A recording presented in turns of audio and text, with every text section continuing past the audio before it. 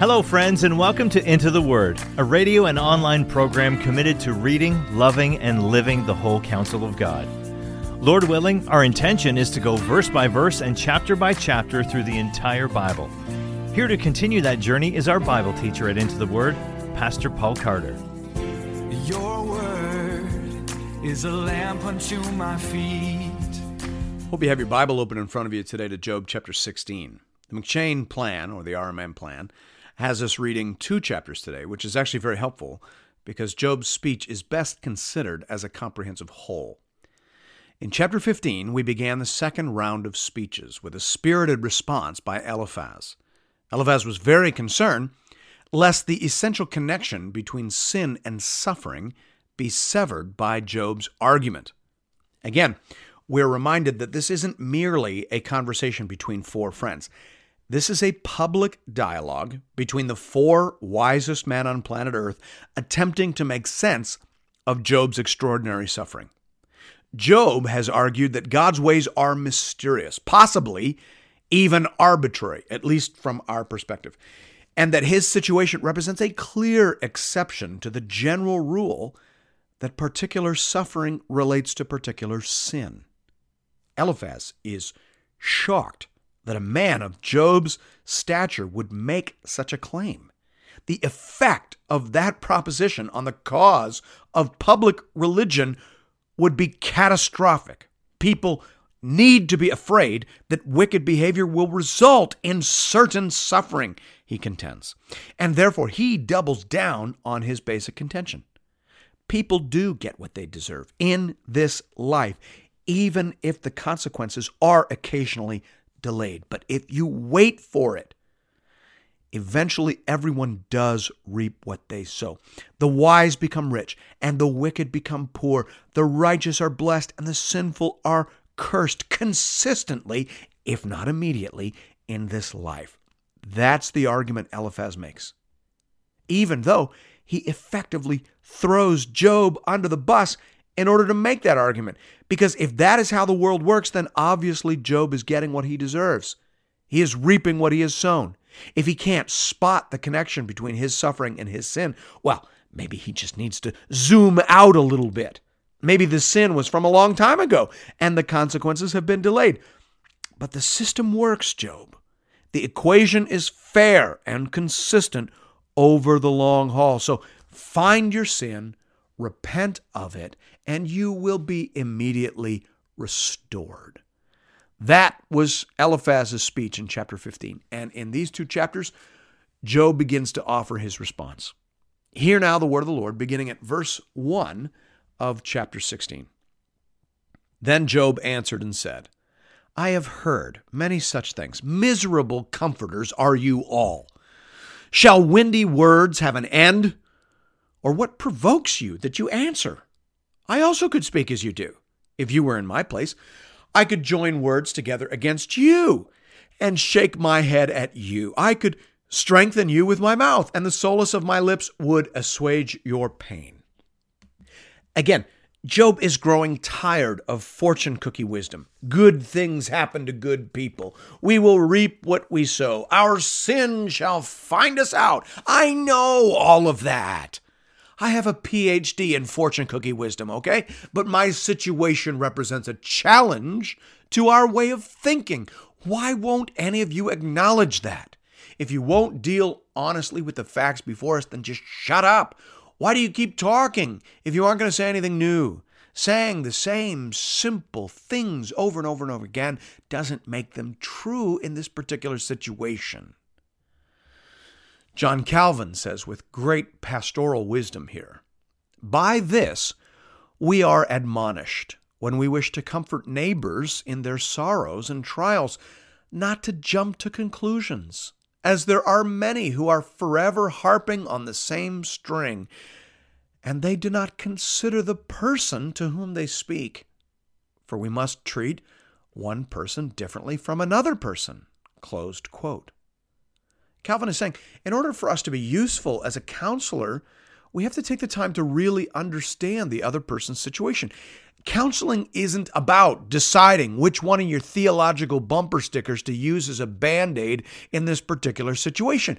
Counseling is about entering in, identifying, empathizing, and then finally interceding. A hurting person needs you to speak to God for them as them because they are too wounded to form coherent thoughts and prayers. And then later on in the process, a hurting person needs you to speak to them on behalf of God. That is the process Job was hoping for, but it's a long way from what he actually experienced. His counselors acted more like the self-appointed public relations department for organized religion. They are managing the crowd more than ministering to Job.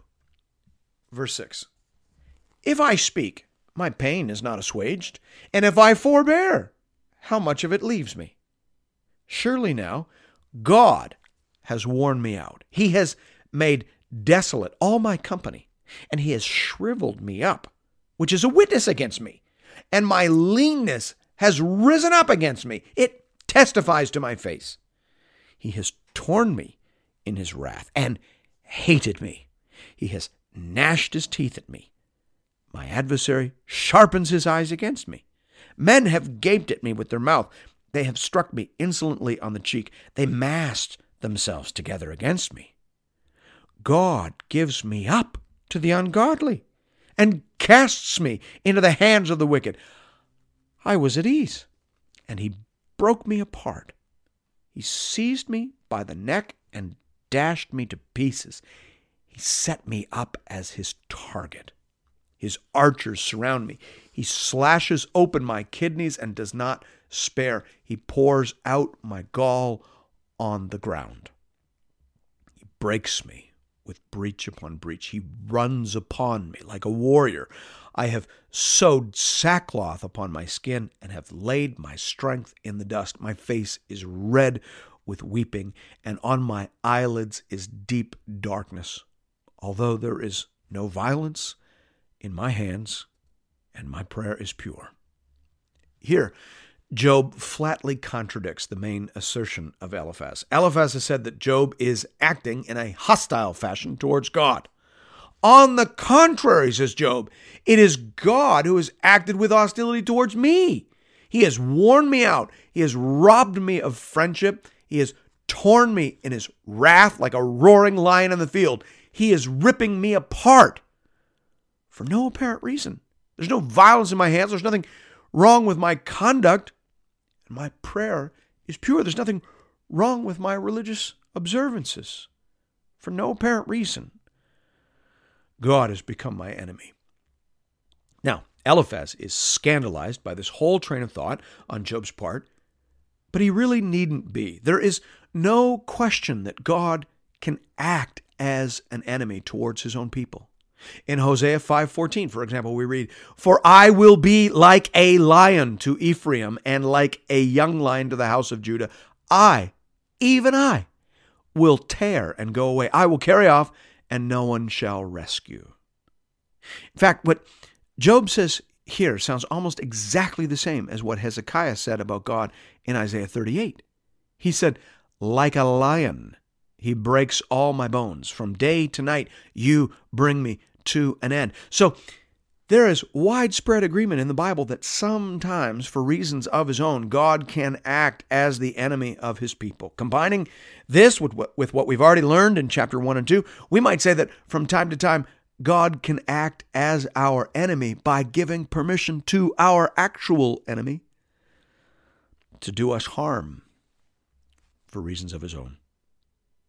Job is beginning to press up against the truth here. And the realization of what is happening to him becomes a source of tremendous pain. Francis Anderson summarizes usefully saying, Job holds tenaciously to two facts. He is guilty of no grave fault, and God is entitled to do what he pleases. But it is infinitely painful to Job that God is now inexplicably acting like an enemy. Closed quote. The sheer weight of physical, spiritual, and psychological suffering has reduced Job to a shell of his former self. He is wasting away. He's constantly weeping. His face is red and puffy in verse 16, and he is constantly adorned in the costume of the mourner. That's what verse 15 means. It's an odd expression, but the gist of it is easy to get at. Tremper Longman III explains succinctly, mourning has become part and parcel of who he is. Verse 18. O earth, cover not my blood. Let my cry find no resting place. Even now, behold, my witness is in heaven, and he who testifies for me is on high. My friends scorn me. My eye pours out tears to God, that he would argue the case of a man with God, as a son of man does with his neighbor. For when a few years have come, I shall go the way from which I shall not return. Now, we've spoken several times about the heights and depths of Job's faith throughout the storm of this unprecedented suffering. Here we have a moment of stunning clarity and insight. Job is beginning to realize that his best hope for understanding and just treatment are actually on the other side of death. He expresses a belief here in some sort of friend or advocate who will help him make his case to God in the next life. Look at verse 19. He says, my witness is in heaven. Look at verse 21. He will argue the case of a man before God as a son of man does with his neighbor. That is breathtaking faith for a man of Job's time. Who is this friend? Who is this advocate who will stand before God and between God and man like a son of man does with a neighbor? Now, obviously, many people see this as a direct anticipation of Jesus Christ. Others think that a step too far. Tremper Longman III, for example, would rather say that Job here articulates a desire that was ultimately fulfilled in Christ, but he will not credit that Job actually believes this at the time. How could Job, living in the time of Moses or whenever it was that he actually lived, how could a man that far back in the Old Testament see this far forward with this much clarity into the heart and soul of New Testament realities? Now, I personally have no problem with the idea that Old Testament writers and prophets sometimes speak far better than they know. The New Testament itself tells me to believe that. In 1 Peter 1:10-12, Peter says, concerning this salvation, the prophets who prophesied about the grace that was to be yours searched and inquired carefully, inquiring what person or time the Spirit of Christ in them was indicating when he predicted the sufferings of Christ and the subsequent glories. It was revealed to them that they were serving not themselves, but you, in the things that have now been announced to you through those who preach the good news to you by the Holy Spirit sent from heaven, things into which angels long to look.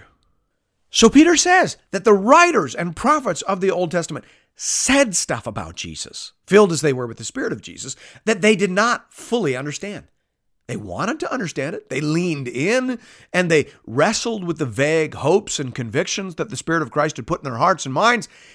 And they gave voice to those things, even if they didn't have all the details worked out precisely. Why can't that be what's going on here? In my mind, that has to be what's going on here. Job is speaking better than he knows. And he is expressing here the hope that there will be a friend in heaven who will stand before him and between him and God, and who will take up his cause as his own and secure a lasting peace. That is the gospel, if ever I've heard it. Job doesn't know the name of his friend, but he has the gist of the gospel as far as I'm concerned. As mentioned, this is one of those breathtaking heights in the book of Job, followed, characteristically, by a rapid descent back into despair. Do not expect consistent faith or consistent orthodoxy from a friend in terrible pain. Expect vacillation.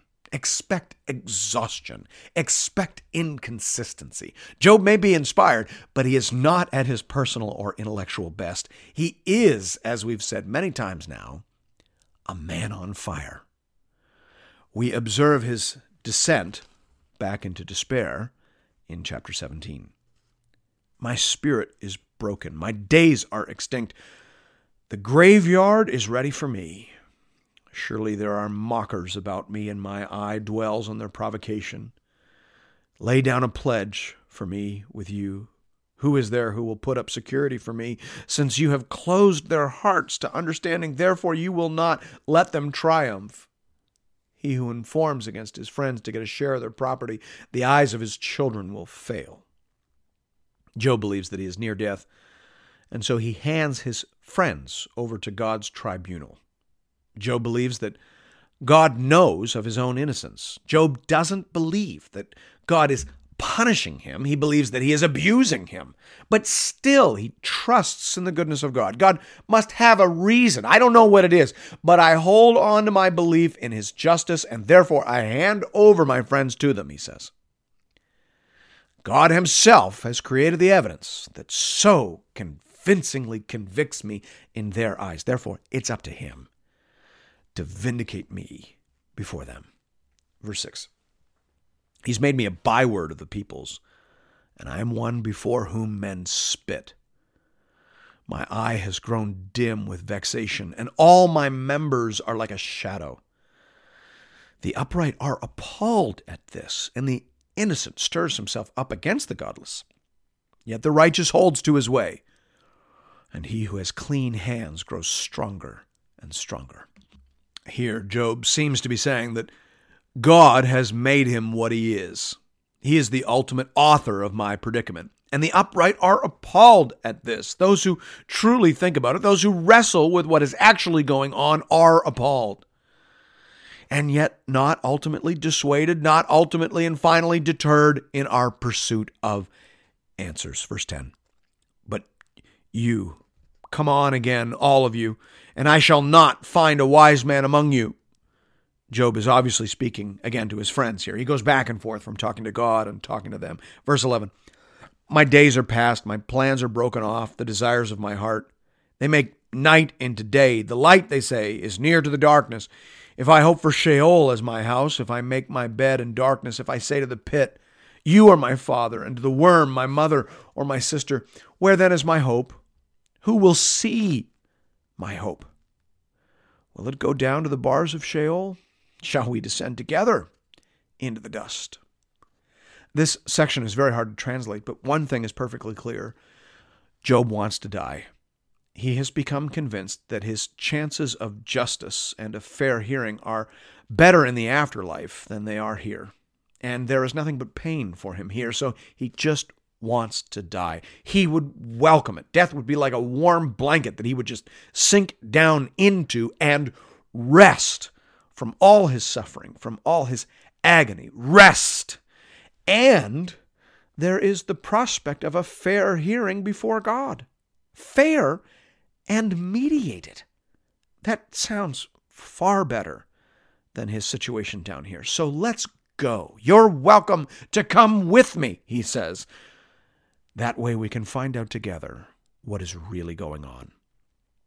Even here in Job's darkest moments, there is that tiny sliver of brilliant light.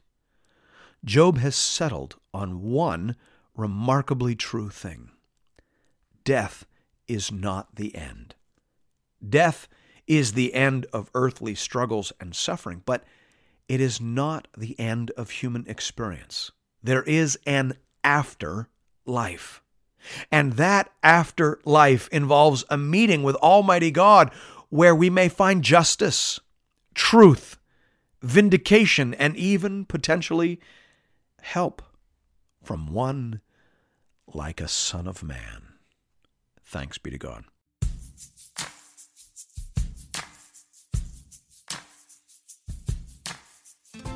And thank you for listening to another episode of Into the Word. If you've appreciated the Into the Word ministry, I'd like to personally invite you to pay it forward by supporting one of our preferred mission partners. For the remainder of this year, we are highlighting the church planting ministry Mile 1 in St. John's, Newfoundland. Newfoundland is classified as an unreached population, with less than 2% of people identifying as evangelicals. Mile 1 Ministries is committed to helping healthy churches plant other Bible-believing, gospel-preaching churches. Here at Into the Word, I only promote ministries that I have firsthand, on-the-ground experience with. Mile 1 is bearing fruit and is being led and stewarded by people that I know and trust. If you'd like to make a contribution to this important ministry, you can do that by visiting the Into the Word website at intotheword.ca. There are giving options there under the Give tab for both Canadian and American listeners. International listeners are welcome to give as well, though their gifts may not qualify for charitable receipts in their nation. Thank you for considering this method of showing your support for the Into the Word program, and may God alone be glorified. Your word is a lamp unto my feet